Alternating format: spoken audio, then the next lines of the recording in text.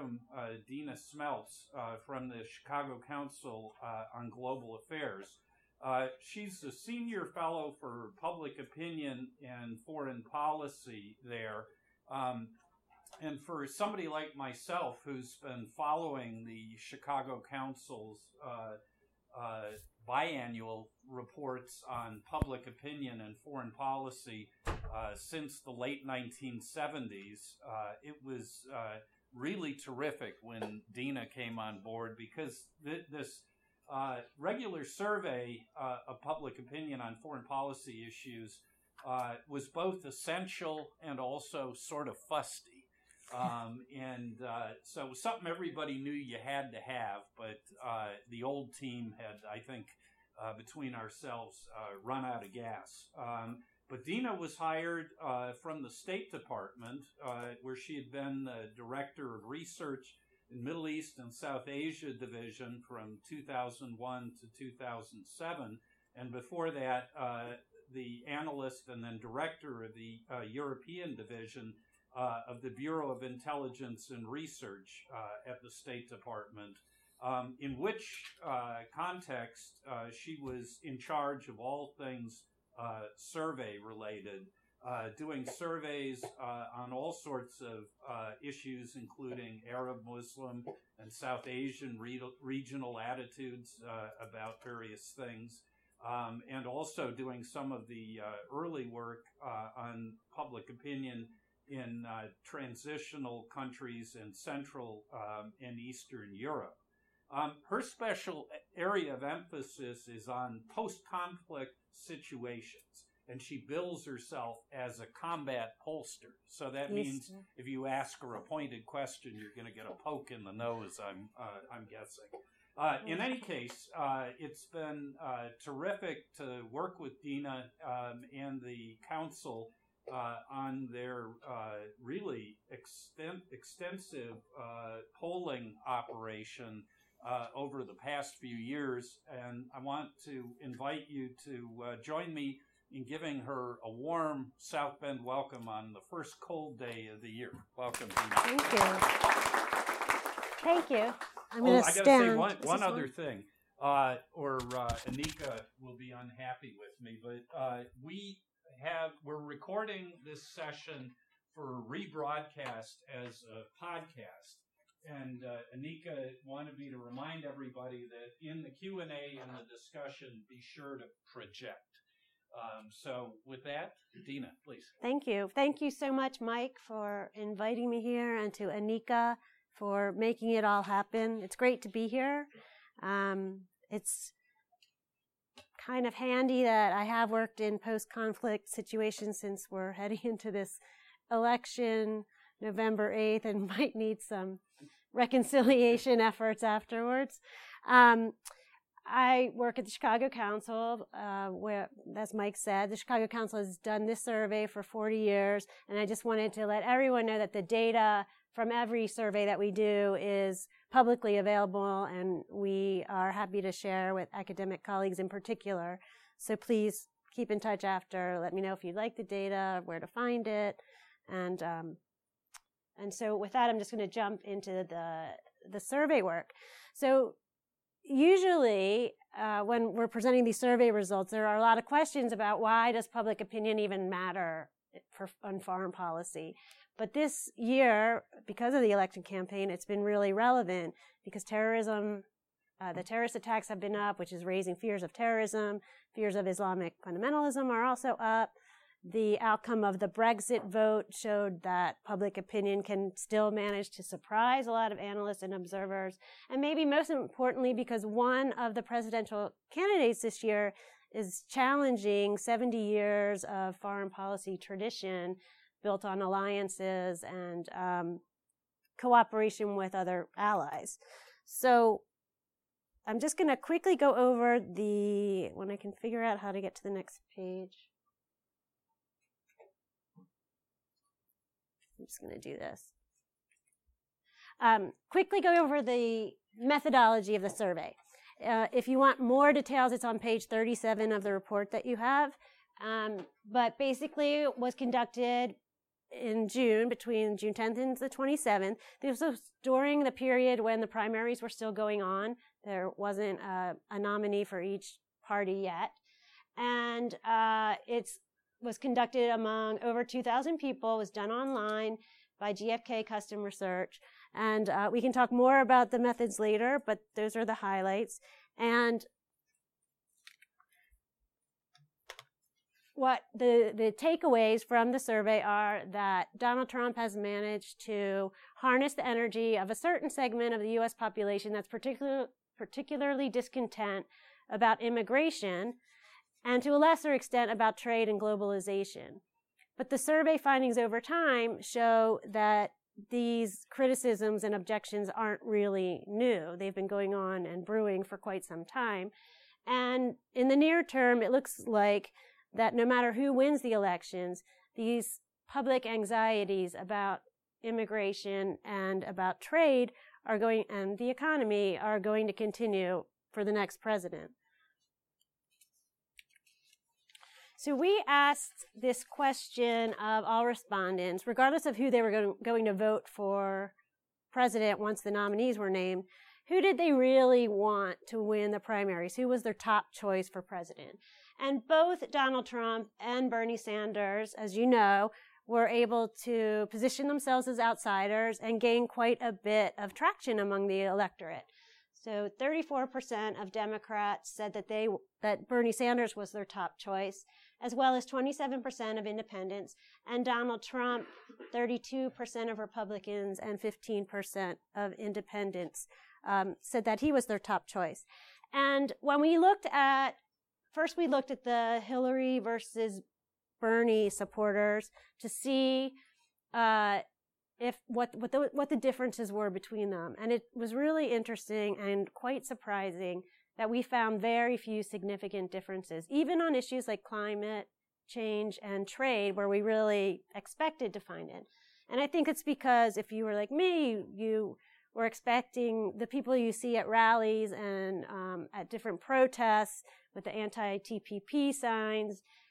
Those were the people I thought supported Bernie Sanders, but actually it was a much broader group.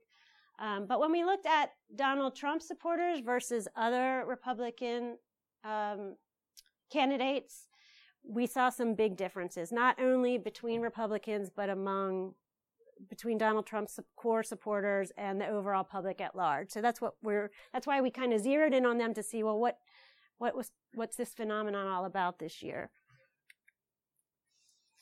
So to start, every year we ask Americans, we show them a series of about 20 different possible threats to the United States, and we ask them whether they think a particular threat is a critical threat, an important but not a critical threat, or not a threat. And so can everybody see that the columns are arranged by blue donkeys are Democrats, yellow stars are independents, red elephants are Republicans, and we used orange for the core Trump supporters. So if you look at the core Trump supporters, 8 in 10 say that international terrorism, large numbers of immigrants and refugees coming into the United States, and Islamic fundamentalism are critical threats to the United States. They're all in the same ballpark, and you'll see in the next slide, they all tend to blend together and then influence their views towards immigrants, specific immigrant groups. And Republicans overall are similar in the top threats, but they definitely differentiate as immigration being a third-level threat compared to Islamic fundamentalism and international terrorism. And immigration is not listed as one of the top 3 threats among Democrats or independents at all. So as I said, the blended fears about terrorism and Islamic fundamentalism and immigration is really clear when it comes to attitudes towards Middle Eastern immigrants in the United States. These percentages show those people who said they have a very somewhat favorable opinion of these different groups. So you can see core Trump supporters, only 15% have a favorable view of Middle Eastern immigrants in the United States, compared to 40% of the public overall, 29% of Republicans, 46% of independents, and a majority of Democrats. And this also translates into Trump supporters, more negative views towards admitting Syrian refugees into the United States, although only a third of Americans overall support taking in Syrian refugees, which is actually a figure that has been common for Americans even going back to the 30s. It's always about 40% at most support taking in refugees. But there's a big difference between the core Trump supporters here and the overall number. And similarly for Mexican immigrants in the United States, it's actually a little more positive, but the core Trump supporters are much more negative. This 60% overall number is actually an increase from the last time we asked this question in 2013, which was surprising somewhat to me, because I thought with all the rhetoric, maybe it would depress some people's views of Mexican immigrants, but I was heartened to see that actually 60% compared to 55% in 2013 have a favorable view. So this is probably not surprising given the other results I just showed you, but 9 in 10 Trump supporters support expanding the 700 miles of border wall and fencing with Mexico, but Republicans overall also support it, while independents and Democrats do not. And overall, Americans are divided. It's funny, on this question, Americans are divided, and I think it's because pretty implicit in this question is that the wall and fencing do exist already. Other surveys have asked, just do you support building a wall? And they find a majority of Americans opposed. So there might be something to that expanding the wall versus assuming that we're building the wall from scratch. And so, and this has been true, lots of polls that we have done on immigration. It's something important for the Chicago Council because in the Midwest in particular, we really need immigration for the economy and for our agricultural sector. And issues of enforcement are really important to to Republicans, while the issues of pathways to citizenship are really important for Democrats on the issue.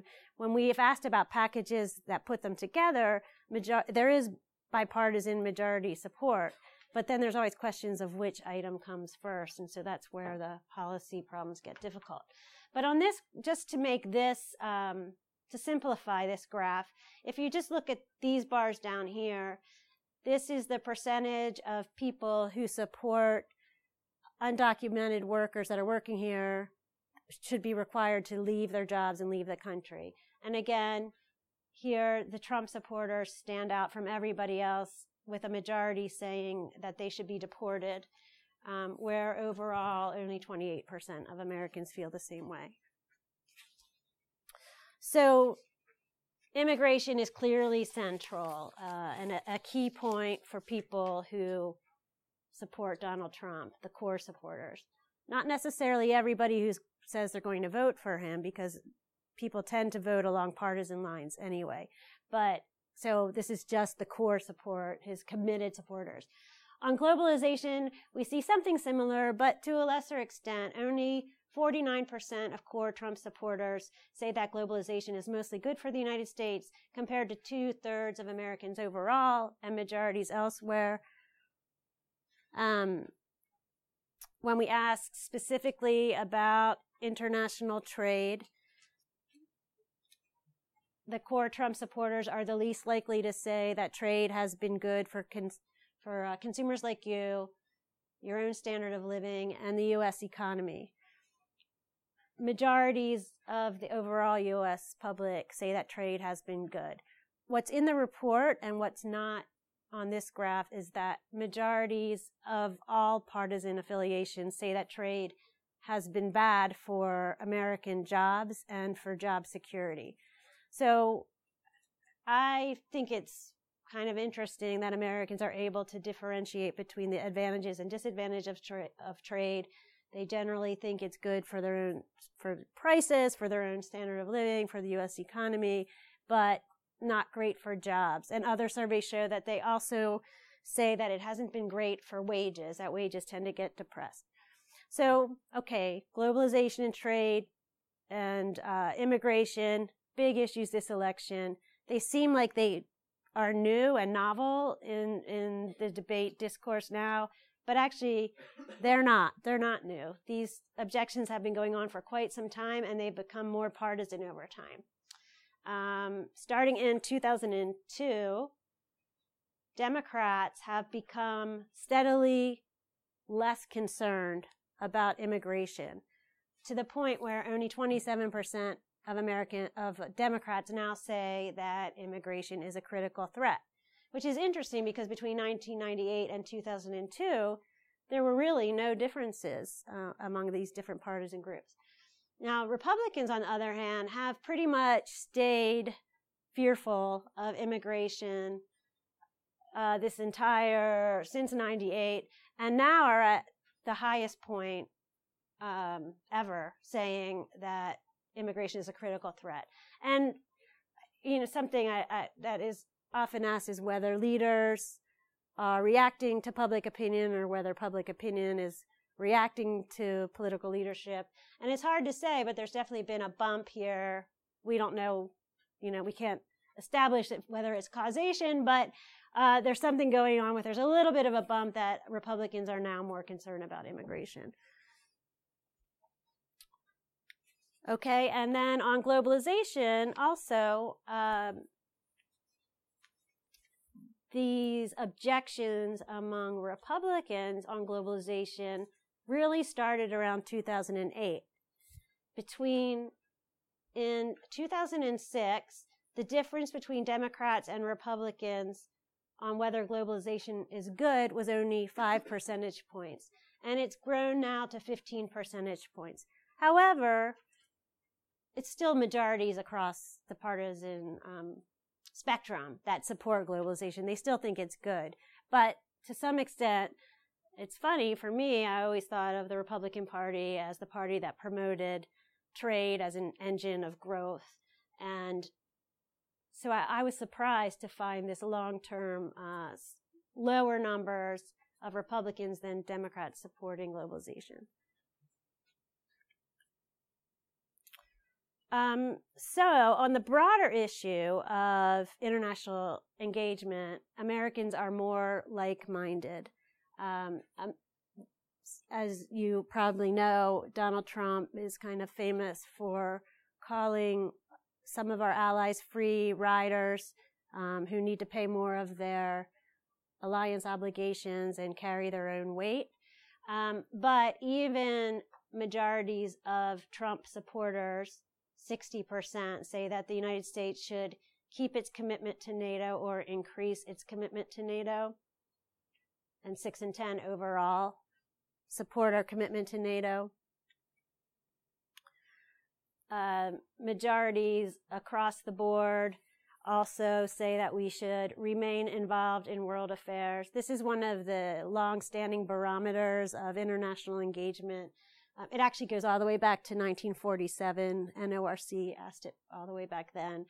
And generally between 6 and 7 in 10 Americans have consistently said that we should stay involved in world affairs. And independents were on a downward slide, but actually they're even at almost 6 in 10. And across the board, Americans still say that maintaining U.S. military superiority is an effective way to achieve our foreign policy goals, as well as maintaining existing alliances and building new alliances. So, to pull it all together, Donald Trump's hardline positions on immigration and criticisms of trade have resonated with his supporters. But these criticisms are not new. Perhaps this is just the first time in a long time that a candidate has been able and willing to talk about these issues in terms that give voice to average people, a certain segment of the U.S. public that is really frustrated on these two items. But since 2002, as you saw in the long-term trend, since 2002, Americans have expressed fear of immigration and what it's doing to our society since 2008. There have been differences of opinion on globalization. But it's important to keep in mind that these views are only held among a minority of the American public. A majority of Americans actually say that illegal immigrants currently working in the United States should be allowed to stay. Only 4 in 10 overall see immigration as a critical threat, compared to 8 in 10 among the core Trump supporters, and 2/3 say that globalization is mostly good. So while these objections to trade and immigration among the core Trump supporters are likely to persist in the short run, and they are likely to be something that the next administration is going to have to grapple with, but in looking at the longer term, and you'll see there's some data breakdowns in the report, those demographic groups in the United States that are growing most quickly, which are your generation, the millennials and younger people. You guys are outpacing the baby boomers as the largest cohort ever in the U.S. The non-whites and college educated. Those groups are actually the most likely to express open attitudes towards immigrants, to trade, and to the world. So in the future, there's going to be quite a different pattern among these attitudes. Thank you very much. Yep. So I'll keep the queue for questions or comments or rebuttal. And following our new tradition, we'll encourage some of our Notre Dame undergraduates to try to ask some of the first questions. So don't all put your hand up at once. Don't talk over each other. Remember, if you don't ask a question, one of the faculty are going to. So you don't want to subject yourself to that. Please. So you didn't actually speak about it in your presentation here, but one of the graphs on page 3, we looked at it today in one of my classes, and we noticed something interesting that in 2002, the spike for the Republican Party, so like right after 9/11, right, was actually smaller than it is today. Right. I was wondering if you could speak to that, like why you think that. Sure. I think so over the past year, I think ISIS and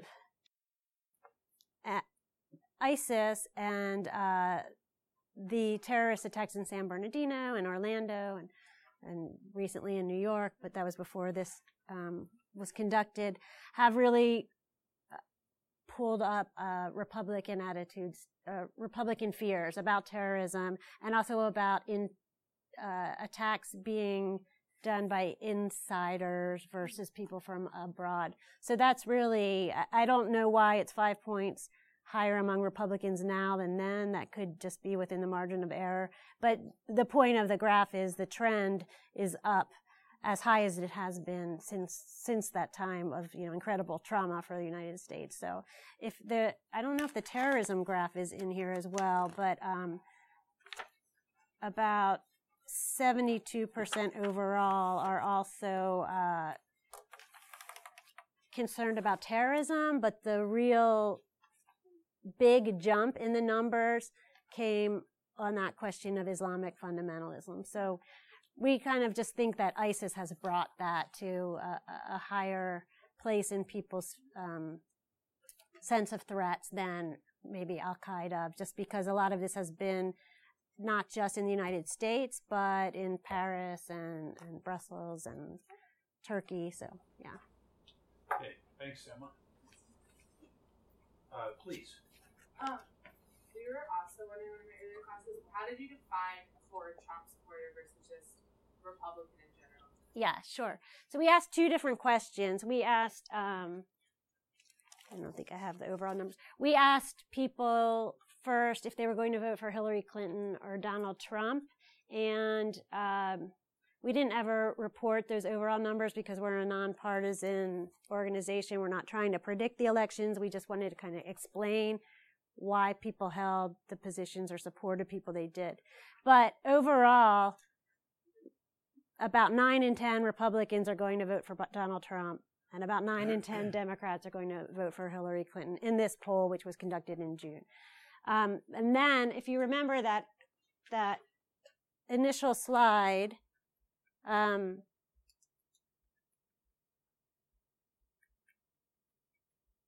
here, we asked people, regardless of your voting preference, in that first question, who is your top choice for president among the following candidates? And so we listed all the candidates, but then when we were looking at the data, because the sample sizes were so small for individual Republicans, we put them all together into Trump versus non-Trump Republicans.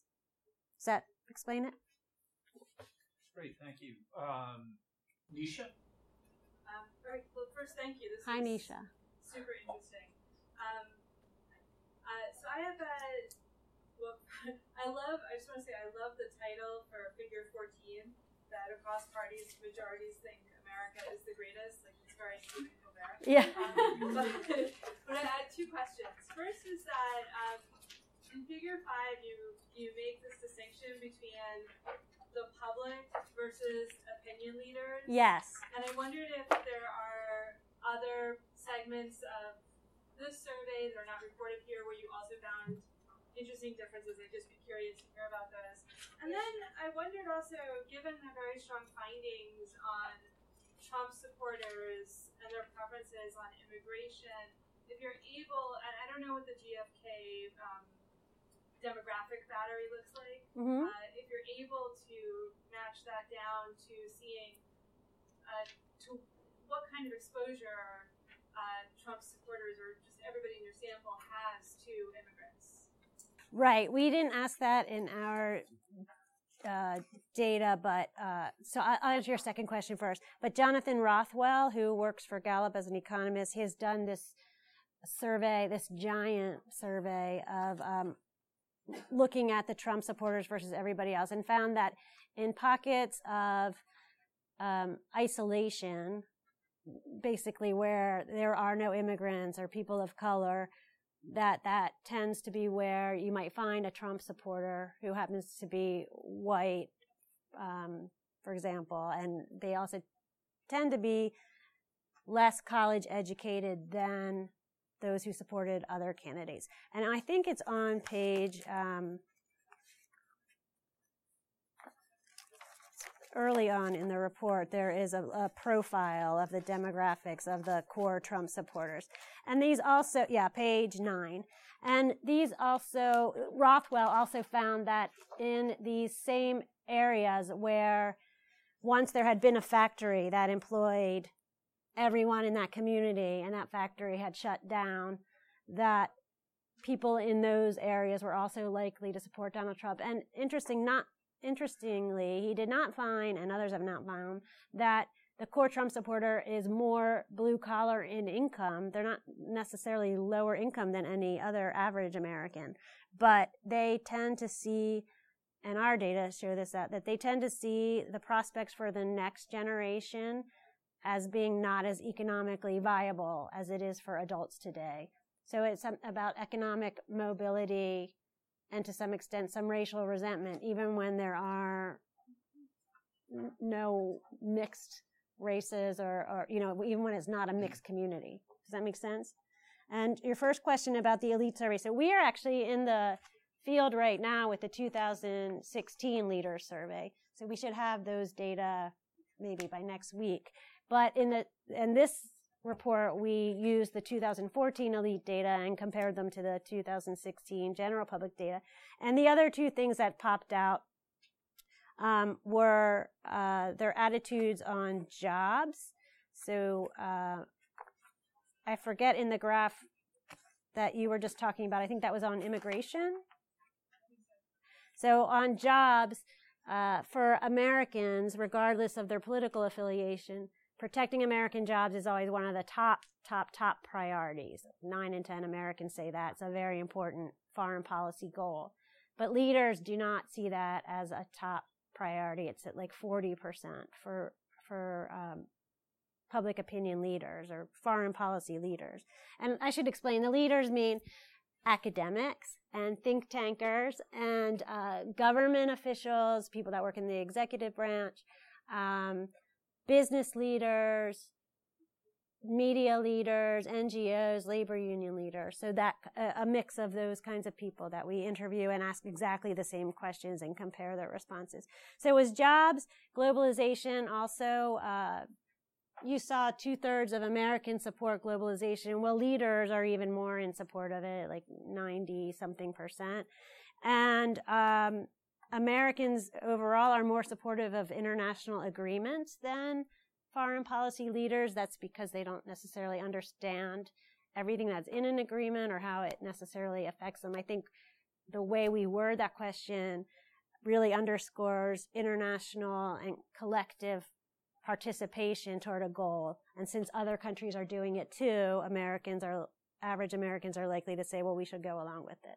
So that and immigration was the other big one. And the immigration difference is really just on the Republican side, that the Republican public is very concerned about immigration, but Republican foreign policy leaders are not. It's a very low priority for them. So it's interesting how in the discourse, this small yet vocal minority of Republican elites has really taken on that issue and made it a national debate.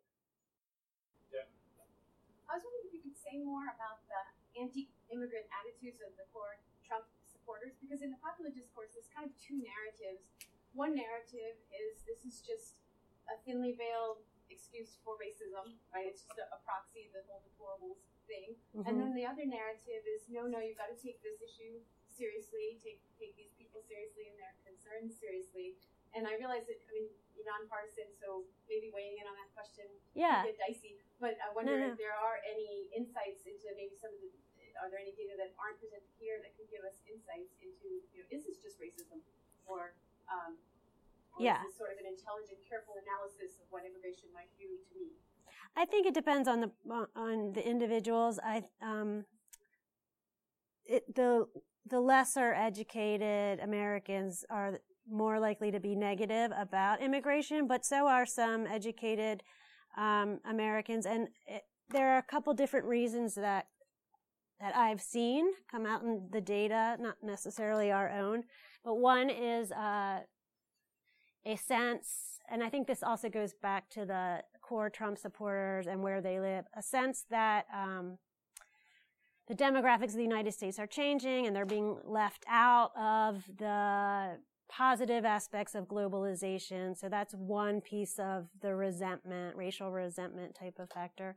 Another is that some people are concerned that the American society is being diluted, and particularly speaking English is something very important for Americans, for showing that immigrants are willing to integrate into American society. So that's one aspect of it.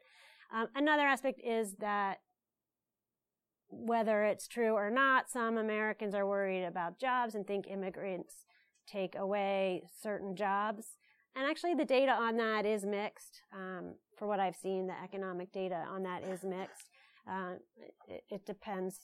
Like data overall, there's so many ways to look at it. So, and then the other is just some people say they're always thinking about undocumented immigrants. I think when some people when they look at attitudes towards Mexicans in particular, and those people who view Mexican immigration through the undocumented inflows tend to really focus on the legality and the enforcement of the laws, saying they're here, they broke the law, anyone else who breaks the law is held accountable. So I think there's some rational thought and not just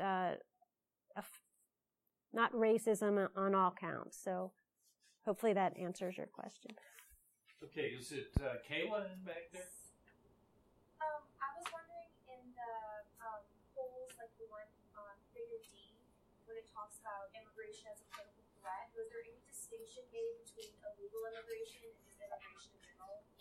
Yeah, so we haven't really We haven't asked about when I showed you that slide that had Mexican immigrants and Middle Eastern. We didn't differentiate whether they were legal or not, but we did ask about legal immigration and whether people thought we should maintain or increase it versus decrease it. And the core Trump supporters are also negative on legal immigration. I believe it's 70%. I wrote it down, so let me just find it.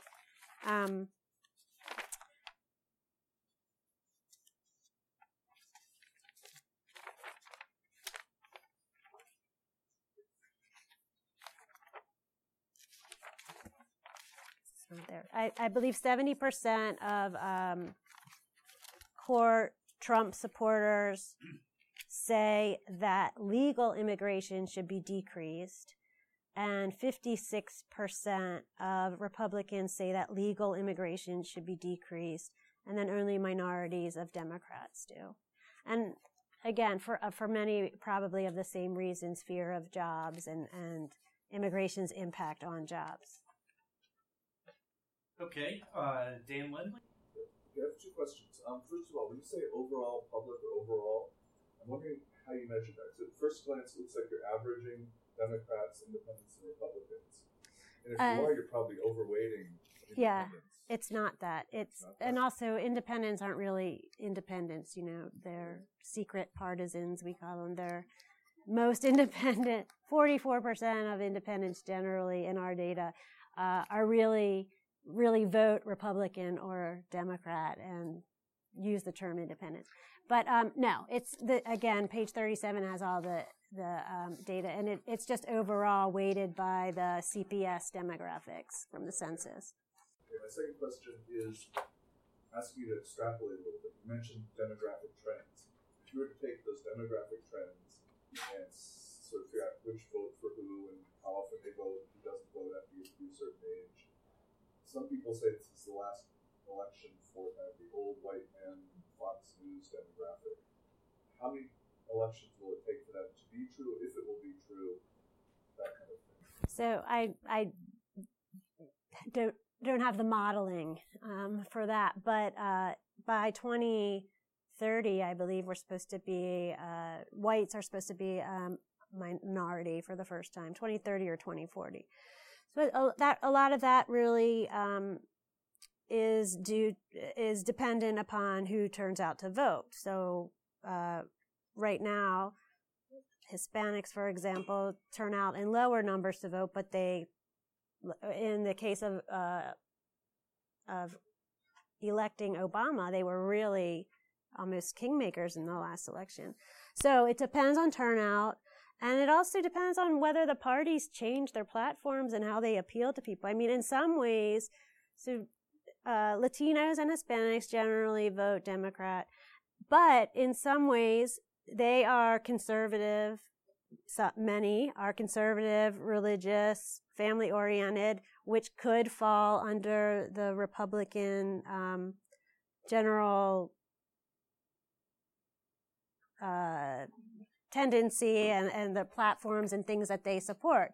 So in some ways it depends how the parties react or what happens if there's a political realignment or not. But, you know, for example, the GOP autopsy in 2012 after that election really showed that they needed to do some outreach among minority groups and non-whites and better educated to broaden their base. So a lot of it depends on that.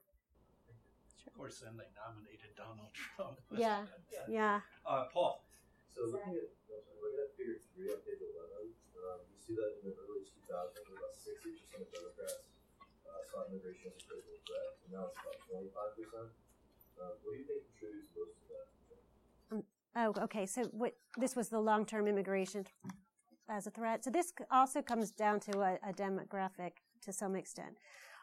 I don't have a firm answer. I've been asking a lot of people. One part of it is that if you look at the demographics, particularly among whites and white non-college educated,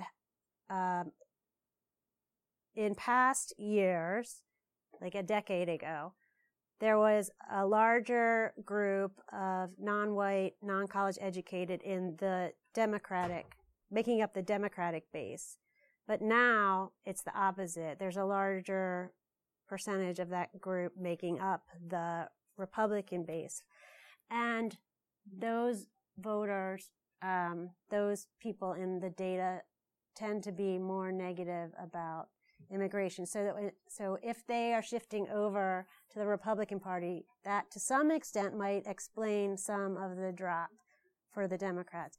Other things that I've just speculated on is after September 11th, when the government, Homeland Security, put on a lot stricter enforcement measures and a lot stronger requirements for visitors to come into the country, and seemed to be a lot of allegations of racial profiling, for example. And so I thought maybe that also contributed to some Democrats perhaps making them feel immigration is less of a threat, and that some of those rules were maybe overstepping necessity. But that's totally my speculation. I ask everybody, who's an immigration specialist, the same thing. Because it's interesting, in 2007, George W. Bush was pushing for comprehensive immigration reform, and yet his party didn't seem, the people supporting the Republican Party didn't seem to be following along in that case. So,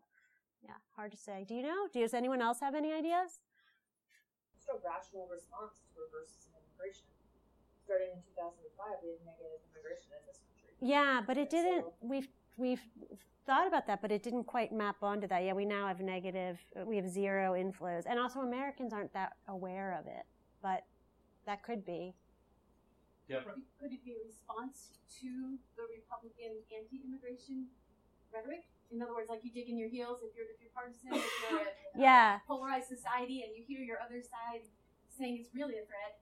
Well, wait a minute. Yeah, I'm on the other side. I don't think it's a threat. I think for sure in these last couple of years, so I didn't mention you can see it though. There's a 40 percentage point difference now. That's the widest it's ever been in all of our surveys. So it's at a historic high. So yeah, I think for sure there's some entrenchment on both sides now among political leaders too. So, but yeah, so those are some ideas for why that might be. Now, it was interesting, too, because in the 90s, Bill Clinton actually was tightening down on immigrations, and you see the 98 to 2002, everyone felt the same way, so, yeah. Thanks. Well, I might start to add that to my presentation as context for these questions. Carrie. I have two, if I might. Sure. So the Dan first... is already established. Unfortunate pattern here. So one of the things that I found most interesting, I guess one is going to ask you to speculate again, and then the other is more of a technical question about the survey. So there's sort of one of the things I found most surprising about this was that there is broad agreement on foreign policy and American engagement in the world amongst the American public. But what stood out to me is that there have been, in the last 5 or 6 years, a series of very high-profile fights amongst the elites on foreign policy issues. New START comes to mind, the Iran deal, what to do about Syria. There's been a big fissure amongst elites. And so I was wondering if you might be able to explain, if you might be able to speculate on why that exists when it's one of the few things the American public does agree. Why we would have this fraction.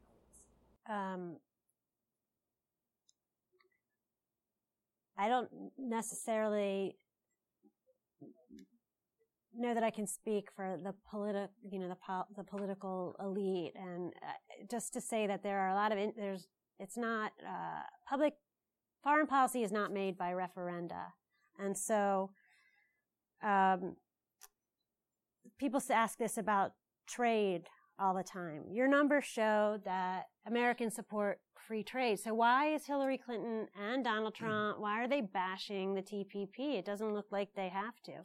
Well, because it's not really up to the average American to debate or to make that, to sign those trade agreements. So there's a lot of interest groups. There are a lot of different politicians that influence the way politicians on Capitol Hill work. What I can say that's based on public opinion is that in general, on foreign policy issues, Americans have been nonpartisan, meaning that across all parties, they generally support this kind of alliance-based international cooperation and keeping a strong military. But lately, it's only been in the last decade or so, we have actually seen a lot of the partisan shifts that go on in domestic policy that we find in public opinion on domestic issues has now seeped into foreign policy as well. Okay, my second question is some of the confidence intervals for these statistics. So your overall confidence interval is plus or minus 2 point something with a survey sample of just over 2,000. Right. We tested by question, by sample size for each question. Yeah, but I mean, for Donald Trump supporters, you've got an N of like 345. Right. I think. So that confidence interval balloons pretty quickly. Right. No, like I said, we tested the margins for each and every question and each and every result that we. Okay, so everything that's reported here is significant. Yeah, unless we say it's not. Yeah. Okay, Elizabeth. Yeah, thank you. In looking at Figure A, and based on what you said before in the response to Paul's question, would you argue that because millennials, non-whites, and college-educated voters tend to be more open to the issue of immigration, and some polls have even specifically shown that they tend to be more anti-Trump, that this has fueled a greater recent support for the Democratic view, and thus could be an explanation for why that divide between the Democratic and Republican view has been so great? I'm sorry, can you repeat that? I just didn't catch the first part. Like I know you argued before that millennials tend to be more open to immigration, and could you say that because of that reason and because some of the other polls have shown them also to be more anti-Trump, that could be used as an argument for why there's a greater Democratic support on the Democratic view for immigration? Yeah, certainly you can, but also I think it's in the back. Yeah, so look on page 40 in the back. Just the Democratic Party is so much more diverse than the Republican Party in general. But yes, and one part is that there are more millennials in the Democratic Party, but it's not really that, let's see, we don't have the ages here. It's surprising that across the board, there are a lot of young people who vote Republican as well. I think it's more, the big differences we see are on the racial composition. So if you look, Republicans are 82% white, non-Hispanic, versus 49% of Democrats. So that's a huge issue, huge difference. But yes, and then to some extent, if you look at, no, it doesn't. Sorry, I was going to say if you look at education, but it's not. Republicans still have slightly more college graduates. Slightly, that might not even be outside the margin of error.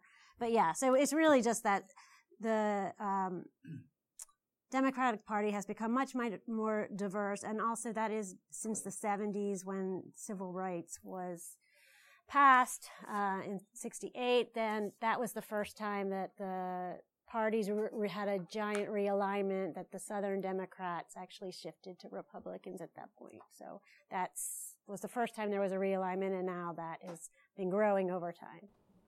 So speaking of the diversity within the Democratic Party, I have this nostalgia for Bernie Sanders. And I wonder what the responses to a lot of these questions would look like if you, instead of calculating core Donald Trump supporters, if you use the metric of core Bernie Sanders supporters. Yeah. Elizabeth suggests that millennials and probably Sanders would be less, concerned about immigration. Although I'd be curious as to what core Sanders supporters would say on immigration. On free trade, though, I wonder, matter of fact, I don't wonder, I think I've seen the data on this. Sanders supporters are probably a lot closer to Trump supporters on the various free trade questions. So I don't know if, when you guys were sitting around the office on, late on Friday with the beer out, whether you ever recalculated the core Bernie Sanders and what that would look like, especially compared to the Democrats and the Republicans. So, no, when we set out to write this report, I wanted to explain this outsider phenomenon, even though Bernie's kind of an outsider, but not really, but in terms of his positioning himself as a non-establishment politician. So I thought we were going to really just hone in on these two unlikely candidates who did quite well in the primaries. But no, at least on the questions that we asked, there were only two places where the Sanders supporters differed greatly or significantly from Clinton supporters. And one was on whether the next generation will be better off than adults today. They were lower, but not that much lower. So I can tell you, I just have to find the question. The Trump supporters were the lowest on that question. And it might take, but for example, and more millennials do support Sanders and other supporters, but he still has a generally white, the constituency was more white than Democrats overall. So I have to find that one. And then on the TPP, I expected to find huge differences. But 53% of Sanders supporters support the TPP, which is huge. And and the other thing was we asked a question about, is the United States the greatest country? One of you guys pulled out that graph. And the Sanders supporters were the least likely to say the U.S. is the greatest country. The question, I really should read the question because it's not fair to just say it. The question is, some people say that the United States has a unique character that makes it the greatest country in the world. Others say that every country is unique and the United States is no greater than other nations. Which of you is closer to your own? And only 41% of Sanders supporters versus 61% of Clinton supporters said the United States is the greatest nation. And you know who said it was the greatest of all? The Trump supporters. 73% already think America is great. So that was interesting too. But one campaign promised delivered. Yeah. So here I found that other one for you, Mike. So the Sanders supporters are 57%. 57% of core Sanders supporters say that the next generation of Americans will be economically worse off compared to 41% of Clinton supporters, but compared to 70% of Trump supporters. And that makes sense. I mean, that is the generation. So, yeah.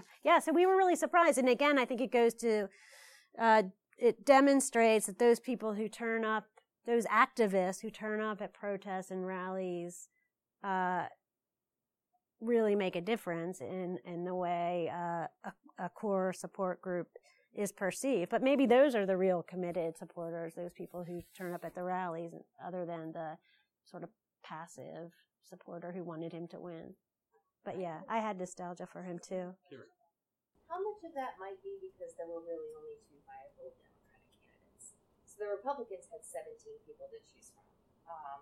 And so, your core Trump supporters, as opposed to a Rubio, Cruz, Jeb Bush, you had all these other major names. And so you're allowed to, Republicans were able to kind of select based on a very, a broad range of policy choices. Mm-hmm. But you had Hillary Clinton or Bernie Sanders. So, if there had been a third other candidate in the process. There was Martin Malley. Well, okay. Malley. I mean, what's his name? So how much? I mean, but we only have two candidates that. I mean, the core Bernie Sanders. I guess what I'm asking is how much of that core Bernie Sanders is like, I supported Bernie Sanders in the primary. It's like an artifact of the question, right? I supported him in the primary because I didn't want to support Hillary Clinton, versus I supported him in the primary because I was really excited about him. Well, yeah, that's what I was just saying, that the people who turn up at the rallies and who are activists are going to have a higher level of support. But Mike's people who intuition voted about, Bernie Sanders supporters, those people who were in the holdouts or something, maybe right. But well, it's these just people, an artifact of the question. yeah, no, I think we were trying to get a sense of who did you want to win the primary, which is more like an average voter than the people who are committed Bernie supporters. So we're just trying, we don't even filter by very likely to vote or whether they're registered. These are average Americans in the whole country. So of the whole country, of all Americans, those numbers that I put up supported Bernie Sanders. So 18% supported Donald Trump. I can't remember. 15 maybe supported Bernie Sanders. So that's the sample that we were trying to describe. Ben? It doesn't question myself. Oh, it did? Siok Jun? Thank you for your presentation. Sure, you're welcome.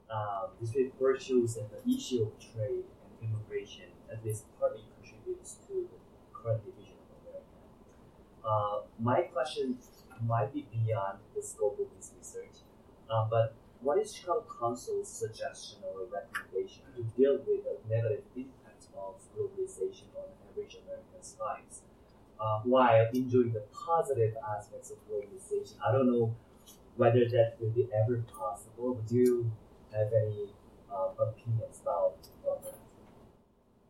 Yes. I also just wanted to quickly go back to your point about millennials. I will say we're trying to tease out whether there's something really special about millennials or whether they're just like younger people in every generation. And so far on foreign policy issues, they seem like younger people in every generation in that they see fewer threats and they see,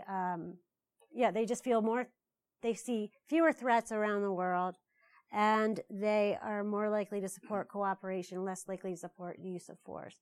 But as people go through life stages, we have seen in other generations that changes. But I think on domestic issues, it could be a whole different ball of wax.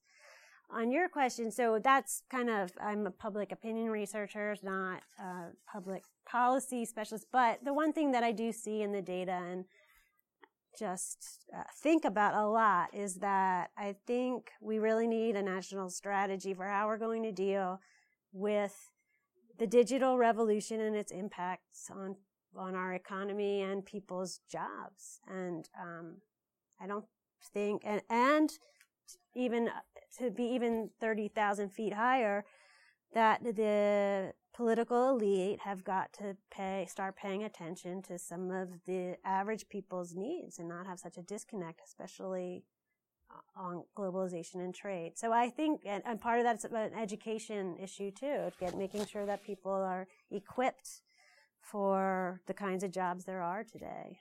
So a lot of our public education has a long way to go. So that's my own personal answer. I don't have any data-based answer for that. Do you? No. The queue is open, and if you want to prevent me from asking a second question, speak now or forever hold your or you can come after. The hands are zipping up. Elise? I'm Emma. Oh, Emma, I'm sorry. I just have a question about the geodemographic coding that you did. Was there any official data on the split between metropolitan people and people in more rural areas? Yeah, great question. So we have a bunch of researchers who work on global cities at the Chicago Council, and we actually added in for the first time the MSAs. So normally we ask urban, rural, suburban, but that is subjective. You're just asking people to describe where they live. So this year we put in the MSAs, but we haven't yet analyzed those yet. Will that become available somewhere? Yeah, absolutely. Okay. Yeah, absolutely. Probably in December. We're probably going to release all the data in December. Carrie? So I'm really curious. Your response to Stuff June highlighted something for me that's existent in the data that I didn't see before, and it's that Trump supporters are no poorer than their Republican counterparts? No, Republican counterparts have a higher income than everybody. But Trump supporters are no poorer than everyone else. Than average Americans. And so it wouldn't be fair to characterize them as the victims of globalization, right? Not all of them, but some who, like I described, that Rothwell described, who live in these areas in the Rust Belt, in particular, where the economy has dried up because they're not doing mining anymore, or they closed a factory or a plant. Those are the people that Rothwell has found. We don't have the data to find those. Right, but logically you would think that if you live in those areas and you've seen factories close down and you're struggling economically, then you would have lower incomes, right? Right, no, but not if you had a factory job and you have a pension and you were part of a union, and that was the last generation's. So the explanation then is that these are people who are living off their pension, have seen the factory shut down. Not all of them, but that's the kind of person, because as I said earlier, the key variable for us was not like your income level. The key variable was whether people thought the next generation had better or worse prospects than the one today. So it's that my kid can't do as well as I have done because the same kinds of jobs aren't available to them. Yeah, but I'm looking for concrete impacts on somebody's life, not just like your feeling about it. Well, this is an attitudinal survey, so it's not income.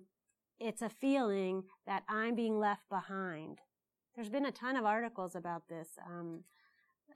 Rothwell's is one of the best ones, but the feeling that these people are being left behind in an automated economy, and that there's all these new groups growing in America that aren't like me, and I'm resentful, and nobody cares about me.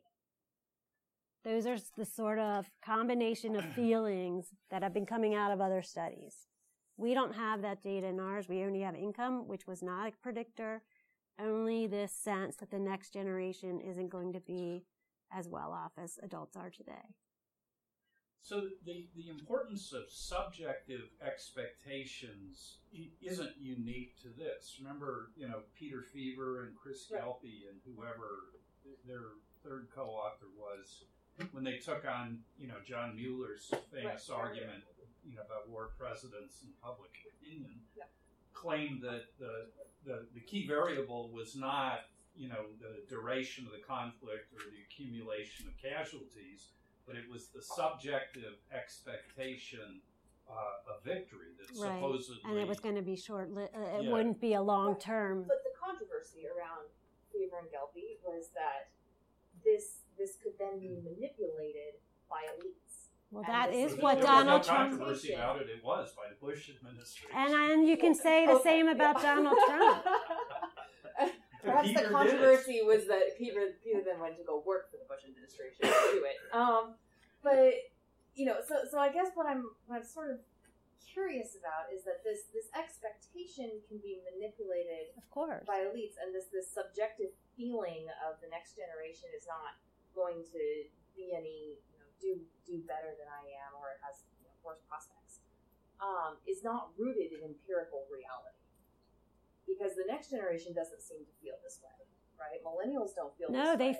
They do also feel that way. Just not as much as Trump supporters, and they're younger, so it's a different grounding in their perception. But I think Donald Trump has, whether accidental or deliberately, managed to completely voice this concern in a very public way, and that's why I don't understand. But the concern is not rooted in people's reality and experience. People's income has not dropped, right? Right. Their income, they're not poorer than anybody else. No, it's their expectation. And so I guess the question that I'm leading up to is, why do they feel so differently than what their surroundings and their empirical reality tell them? There's a lot of different, there's been so much work on this in the past year. There's a lot of different studies that have been done. Some people point to authoritarianism. There's questions you ask about parenting, and then they've made an index, and this is an authoritarianism index. And Some people say that Donald Trump supporters happen to fall into that category that has an authoritarian bent. They like order, convention, stability, and so that's one item that has come up in different analyses. Others have come up with racial resentment. And then the one I like the best is Rothwell's study, because it's such a huge study, and he looked at a variety of indicators and found it's racial resentment, and it's also this economic dislocation, but not subjectively. It's in these isolated pockets where there have been factories that have dried up and there are no jobs anymore. So you should look it up. It's a Jonathan Rothwell Gallup study. There's really short pieces written on the Monkey Cage blog that aren't as long as his piece, but well, that's it. I find that to be the best one out there. I like that better than the authoritarianism scale based on how you parent. So, Ben? Yes, I'm interested in the figures on 14 and 15, pages 14 and 15. I'm just curious. I have an alternative explanation for it. I'm just curious. Great. Pages or figures? Pages, sorry. Pages. It just seems in general, Democrats think things are less threatening overall. Yes. What the topic is, everything is less threatening. Yes. At least based on how I'm guessing he was asking, is this thing a critical threat? Right. It's a battery. Yeah. Yes.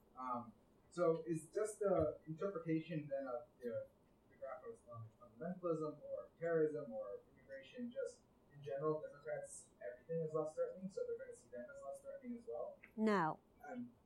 Is there a way to control or say, given that these people or this group sees things as less threatening in general, is there a bigger jump in that gap than otherwise would be expected? So I say no because immigration. So we look at it how people rank them within those categories because of that. So to try to get away from the exact percentages, but to look, the top 5 threats for Republicans are these, the top 5 threats for independents are these. So independents are the least likely to see threats, more so than Democrats. I guess it depends on the threat, but look at nuclear proliferation's number 2 for independents, but at only 57%, and nuclear proliferation is even lower for Democrats, but it's 60%. So the independents are even lower on the threat scale. But number 4, climate change for Democrats, that doesn't even place in the top 10 for Republicans. So I would say perhaps accept that there are key points that actually people differentiate depending upon their partisan affiliation, which ones place higher than others. Nisha? So I just wanted to ask for... And let me just finish. So I just thought of it after you.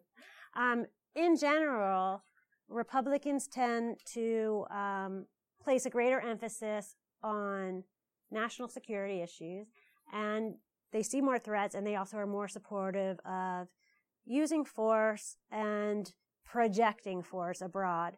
Democrats just fundamentally, philosophically support multilateralism, collective action, less likely to support the use of force, but more likely to support peacekeeping missions. So that's something that kind of informs their views overall. Nisha? So I wanted to follow up on this question on the top 5 critical threats, according to, and ask, even if you don't have it in the survey that you conducted, if you know of other surveys, if you were to do it somewhat differently and include domestic and international threats, how do things shake out? So we have immigration, you could say, is both. Climate change is both. Climate change isn't a good example, but trade is kind of both. And jobs is certainly domestic. When you say protecting U.S. jobs, it's usually domestic comes first. So, and other polls have found that too. Does that vary by party affiliation? Not for the public, not really, no. Climate change is the one that stand out for Democrats. Immigration's the one stand out for Republicans in terms of threats. We did ask something interesting this year. Is nothing. I say it has a domestic element because we asked whether people were more fearful of being a target of terrorism versus gun violence, and Americans were somewhat more concerned about terrorism, but I thought they would be much more concerned about gun violence than terrorism. Let me find that one really quick. Are you worried that someone you know will be the target of gun violence? 53% overall. You or someone you know will be the target of a terrorist attack? 44%. But among Democrats, 62, so it's 6-4 say gun violence, but for Republicans, it's an equal probability, which to me is crazy for both of them because the statistics of being a target of gun violence are so much higher. Have but you that's tried just experimental treatments on that one was not an experimental treatment, but we have several experimental treatments in the data. That would be a good one to look at. This gets to Carrie's issue about those disconnects between reality and perception. Yeah, that but would on be a a good separate one. issue. We have, we asked, I was just talking to Deborah earlier about an experimental treatment we did with climate change, the wording of climate change versus global warming, and that people tend to be more concerned about global warming than climate change, and I'm not sure why, and it's happened several years, and John Krosnick at Stanford has also found the same thing, so, but that was one of the fun experiments we did. Dan? Yeah, 2 questions. So, Two again. Yeah. So I like how you disaggregated leaders versus public on the immigration. What if you looked at the top 5 critical threats disaggregated by leaders? What do leaders think is important? They certainly don't think immigration is way up there. I'm not going to remember off the top of my head. Well, actually, I know it's terrorism, nuclear proliferation. Those are the top 2. Climate change is for Democrats as well. And immigration is not at all for Republican leaders, but I can't recall off the top of my head. I think I remember in previous surveys you had questions about the rank of foreign policy compared to domestic issues, what the American people thought about that. So you'd have jobs or environment or whatever. What's your feeling about that?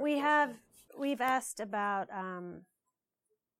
it's the same as usual. So we asked that one is the goal battery. So it's whether specific goals are very important, somewhat important, not very important, or not important at all for achieving U.S. foreign policy. And jobs is always at the top. Let me see. Protecting U.S. jobs is 73%. But this year it's actually tied with combating international terrorism at 72%. And the other high one was preventing nuclear proliferation, 67%. And attaining energy independence is 64%. So that's also interesting because attaining energy independence is very important for Americans, but climate change and limiting global warming, not so much. But it seems to be that if you tied the two together, then perhaps there would be more support, that could be used as a messaging for doing that. So that was one thing that came out of our data, too. Okay, so we've had an explosion of late questions. Normally towards the end, things peter out. We have Michael, Elise, and Ali. And Ali, I'd like to get them all in so we have time before we shut up shop here. So maybe what I'd ask is that Michael, Elise, and Ali ask their questions, and then we'll let Dina respond to you by way of closing remarks. Sure. And then that way everybody will have their opportunity. So, Michael. Thank you very much for coming. So I'm looking at page 22 where it talks about TPP, and I was kind of surprised that half of Trump's core supporters disagree with him on one of his 2 major issues that he talks about all the time. So I was wondering if you looked into that any further and kind of found reasons why half of his core supporters might actually support the TPP. Yeah, it goes back to the same issue of the people you see at the rallies and the Trump activists aren't the same as the people who say we we would want him to be the presidential candidate. So this is, there's only so much we can do with data. So we were we wanted to focus in on those people who really supported Donald Trump himself, not just that he's a Republican, so we're voting for him. So that's of that group. So again, the important thing is not necessarily to look at the numbers, but how they fall in the range. And they're the least likely of all the supporters to support the TPP. But in general, we've found this over time. Americans support trade. They support trade agreements. Now, if you threw in there, the TPP is going to have this impact on jobs, other people say it's going to create better prices for products, which do you prefer? Then people might say they don't support it. So it's really, a lot of it depends on the wording. We just like to do a straight TPP. People don't know what's in the TPP, so it's not really an informed opinion. But this is their general sense on a range of questions, is to have a very pro-trade inclination. So I know it is surprising that and 53% of Bernie supporters support the TPP too. Elise? Yeah, so I was just looking at the different trend graphs and how, like, approaching an election year, the trends seem to, like, diverge, just Republican, Democrat, on issues that are important, so like immigration and things like that.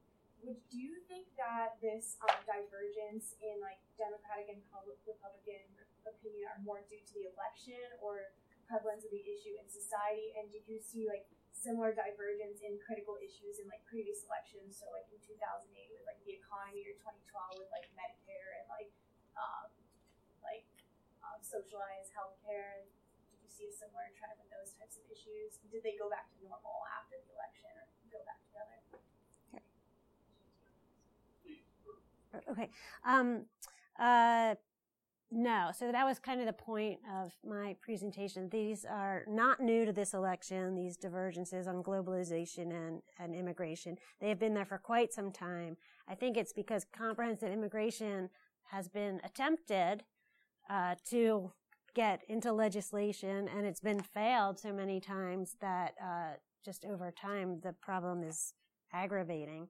And so I think that's why there's some divergence. But you could argue that the immigration issue has become so important in this election that it has hardened and deepened people's views on those two issues. But in previous elections, the economy is, people vote along, generally, in most elections, and this one might be different, but they generally vote along partisan lines, and your partisan affiliation usually comes from your parents, not me, but in general, most Americans, and the state of the economy. So if people think the economy is doing well, usually the incumbent administration has an advantage. So on the economy, people seem to think America is going on the wrong track. And there is a disconnect between what economists say and what people feel about the economy. And Trump supporters are the least positive on the economy. So, but we didn't really ask about measures of the economy in this poll.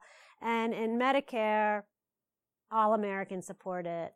I think Trump has been really strong and smart in saying that he won't reduce Social Security or Medicare, because he's speaking to what average Americans want. I think he's also really strong when he criticizes her 30 years of experience being, what did you achieve in those 30 experiences, just by the way. But, and healthcare has been really interesting because since Obama, healthcare used to be a really top issue that people didn't want, that people supported, universal healthcare. But now that it's become politicized, we see partisan divides on it. But we haven't asked about that in a couple years now. Allie? So, I just had a question about the divide in terms of Islamic fundamentalism and terrorism. I was wondering if you had any insight on how the millennial counterpart of Democrats was contributing, because I still thought that most millennials, when they're thinking about terrorism and Islamic fundamentalism, all like the political awareness is coming from a post 9/11 perspective. They have no pre 9/11 political awareness, and so maybe there's less shock value from attacks. That's interesting. We haven't broken it down to that level yet, but yeah, I don't even have, okay, so as a surrogate, we could just see what the Sanders supporters are on terrorism. Again, they're lower on everything. They're 20 percentage points lower in thinking combating international terrorism is an important goal. And they are not really much on that one. 12 percentage points less likely to say international terrorism is a threat, but they're about 10 percentage points less likely to say everything is a threat. So yeah, I guess I can't answer your question yet, but you know what? You can take my card and I will run that for you and we can see. Certainly makes some sense that, and given that their openness to the world and to to a multi-ethnic America, seems like perhaps there would be more differentiation there. Okay, I have two more people on the list and a little bit more time. I'm going to recognize Carrie and Ben Dennison for the last two. Mine is easy. I just have a straight question about whether you included questions about voter information levels and voter political awareness in your survey.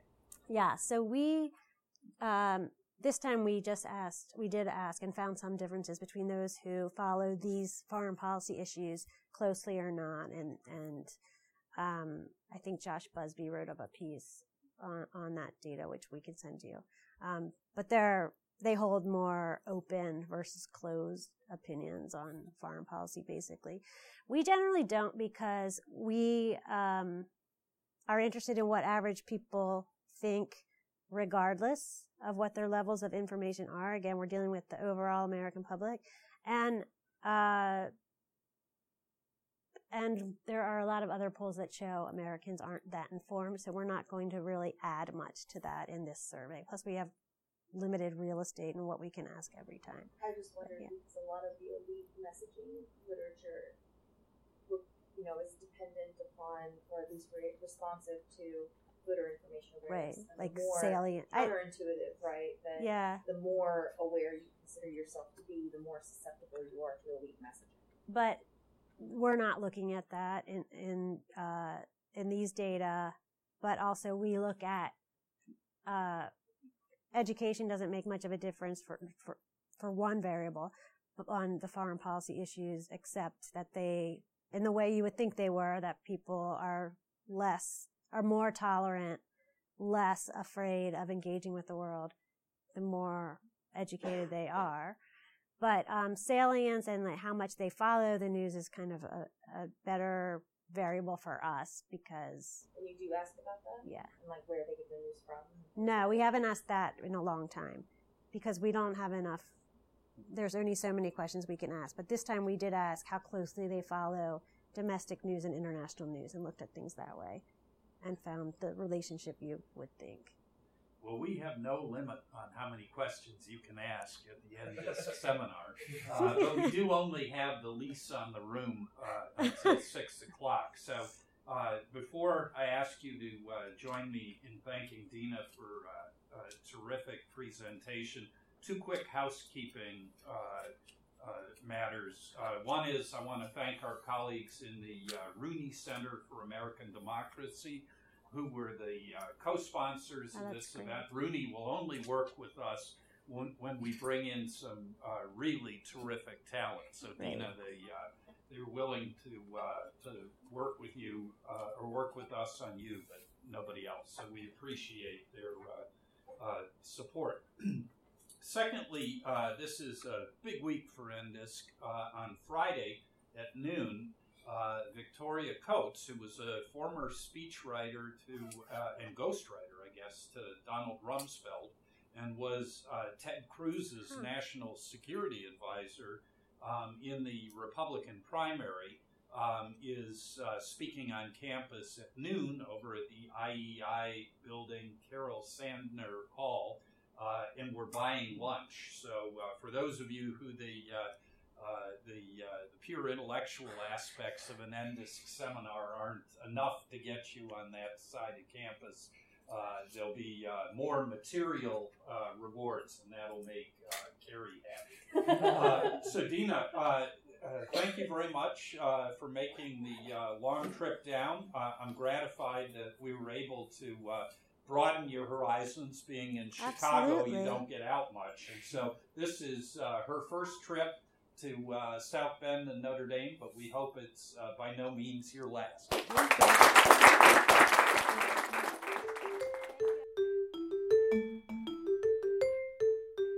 If you'd like to follow the Notre Dame International Security Center seminar series, please visit our website at politicalscience.nd.edu/NDISC/, or follow us on Twitter at #ND_ISC. Please note that opinions expressed in the seminar series are solely those of the participants or speakers, not of the International Security Center or the University of Notre Dame, which take no institutional position.